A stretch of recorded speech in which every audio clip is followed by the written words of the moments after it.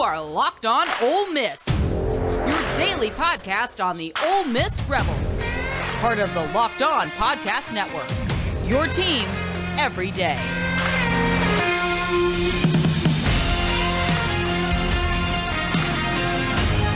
All right, welcome to this postcast right here. The Arkansas Razorbacks, a 69-57 winner over the Ole Miss Rebels, and I do agree with Cody there in the chat. Kermit is probably done at this point, especially if the news comes out that the Matt Murrell injury is serious and legit. That is something we're going to have to keep an eye on. That becomes, honestly, the story of the rest of the season as we attempt to avoid that first game in the SEC tournament. And I mean, it was a game that, honestly, it was terrible to watch. Other than an 11-1 run where 3 points, the league was trimmed from like 23 points down to 12 or something like that. The second half was an absolute abomination. It was terrible. And all things. At one point in time, Ole Miss was like 0 for 7 from three-point range. They were shooting like 17% from two. And this was like the first 13 minutes of the second half. It wasn't anything that Arkansas did. They had somebody that could make a couple of shots, and they did playing normal basketball stuff. But Ole Miss could not simply score the basketball at all. It was absolutely terrible. They ended up in the second half bringing their shooting average up to 37%. Because at one point they got hot from three, made like 4 in a row. So it's going to show that Ole Miss shot 37% from three, but that doesn't necessarily tell the whole story. Anyway, thank you for making the Locked On Ole Miss podcast your first listen every day. We are free and available wherever you get your podcast, including YouTube. So do us a favor, subscribe to the podcast. Obviously, hit the bell for notifications when we release a new podcast. And, of course, upvote the video and comment down below. We'd appreciate that very much. Now, when you look at things, and we do perspective and commentary, that's what we do. And you look at how this team plays and how aesthetically this team looks to just watching the game. How pleasing is it to watch this team play basketball? And I would compare this very much to a team like going to the dentist office. Seriously. It's getting painful. In the beginning of the season, when they were winning games and they were able to kind of assert their will and they had confidence, and that was the key. The confidence was the key.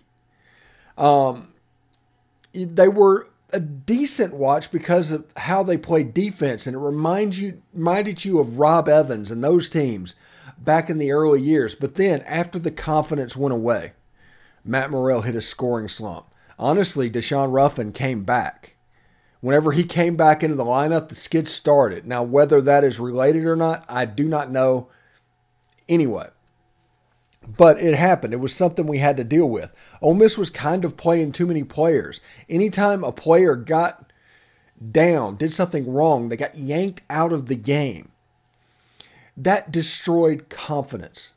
This is a confidently dead team. This is the ultimate front runner. When things are going halfway well and they can feel good about themselves, the team actually can play pretty well. You saw it against Tennessee. They lost by 4. They were in this game at halftime.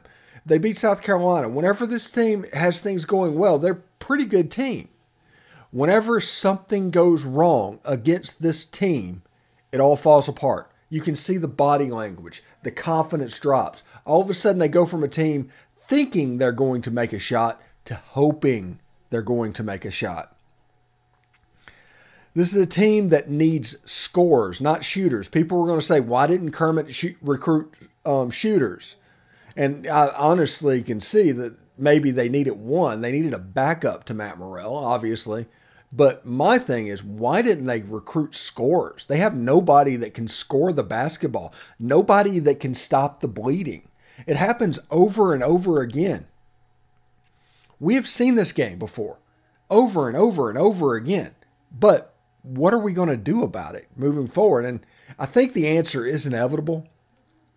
Kind of an is what it is type situation.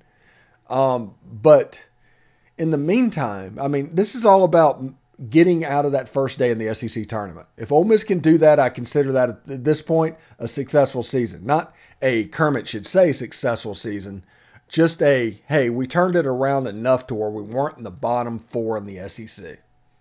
Now, I can understand everybody, and everybody's going to say baseball, football, that's where Ole Miss's resources should lie, and there's a very good argument for that.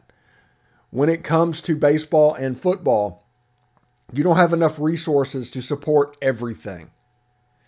Hopefully you know what you are. If you go all in on basketball, all in on baseball, all in on football, there's a chance you could be weaker on places that you're supposed to be strong. Now, I'm not saying pick one over the other. I'm just pointing out the reality that Ole Miss faces. We'll see. The Pavilion, beautiful arena. Ole Miss was able to get that. There's no excuse why Ole Miss basketball shouldn't be a higher level of success team. Maybe, we can spitball. We can have theories of what's going on. Maybe the game passed Kermit. It's not necessarily his fault. It wasn't Ole Miss's fault when they hired him. Maybe the analytics and the change that happened in the basketball game was just too much to bear. It's something to think about. Anyway, looking at the box score today, Ole Miss's leading scorer was Javius McInnis. He ended up 5 of 6. He was 0 for 2 from the line. Ole Miss shot 46% from free throw lines. This is a legendarily bad free throw shooting team. And this is with somebody that is in the top 3% or 4% in the SEC shooting free throws. Yeah. But as a team, they went 6 of 13 in this game. Amari Abram had 4 points.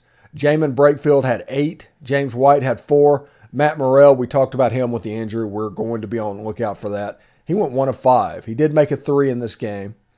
Miles Burns, 8 points. He went 3 for 8. Hit both of his free throws, which is a rarity on this team. Theo Okuba played a little bit. He played 3 minutes. Ty Fagan played 11. He ended up with 5 points. Robert Allen played 12. He ended up with 5 points. Deshaun Ruffin ended up with 10. That was mostly in the second half once the run happened on. And Josh Mballa played 6 minutes. 2 personal fouls and a turnover. And no rebounds, no points, no attempted shots. It is crazy. Ole Miss ended up with 17 turnovers for the game. This is a team that's known for their defense and, fantastically so. Known for their defense. Couldn't put it together. Ended up for the game, Ole Miss is going to look respectable. It really is. Ole Miss shot 44%. From three-point range, they shot 38%. Now, free throws, that was an abomination. That was terrible. But turnovers. And Arkansas, you didn't get points off of turnovers. You weren't able to get out and run against the Hogs. And rebounding. Ole Miss ended up with basically a wash in rebounds, 31 to 30. I mean, nobody really won that. It was that 13-minute scoring desert that Ole Miss hit at the start of the second half. And actually, I shouldn't even say start of the second half, just in the second half, because it was 13 minutes long and the whole thing's 20. So you played okay for 7 minutes and there was a desert for the rest of them. So we will see exactly how this goes. Ole Miss has a fantastic signing day class. They're going to have to figure out and keep it together and wonder how it's going to go. But, we will see. Let's look at plus minuses in this game. Javius McInnis was -7 on the floor. Amari Abram was -7. Jamin Brakefield had a 0 plus minus. He was dead zero. Very good. James White was -4. Matthew Morrell was -11 before the injury. Miles Burns was -15. Theo Okuba -2. Ty Fagan -3. Robert Allen -3. Deshaun Ruffin -3. Josh Mballa -5. So it's just a problem. The second half, Ole Miss was 2 of 7 from the free throw line. So we're going to, obviously, since we've seen this game, we've all talked about this over and over and over again. We're going to stop this live stream, but we're going to have another live stream potentially tonight. I don't know what time yet. It's 7 or 8-ish at that point, but we're going to do basically a recruiting live stream.